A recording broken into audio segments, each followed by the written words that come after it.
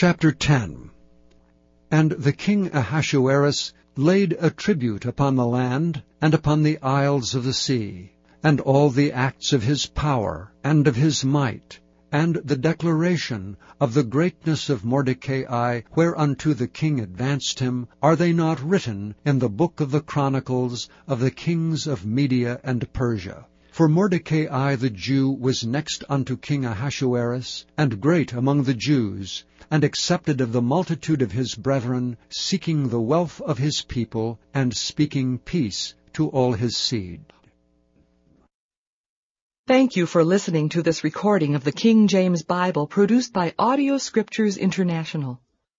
Audio Scriptures International believes it is more important to spread the Word of God than to make a large profit. Please feel free to make copies of these recordings and distribute them freely so long as you adhere to the following guidelines. First, you may not charge any more than the cost to duplicate and send them. Secondly, you must make a complete copy of the recording, including this message.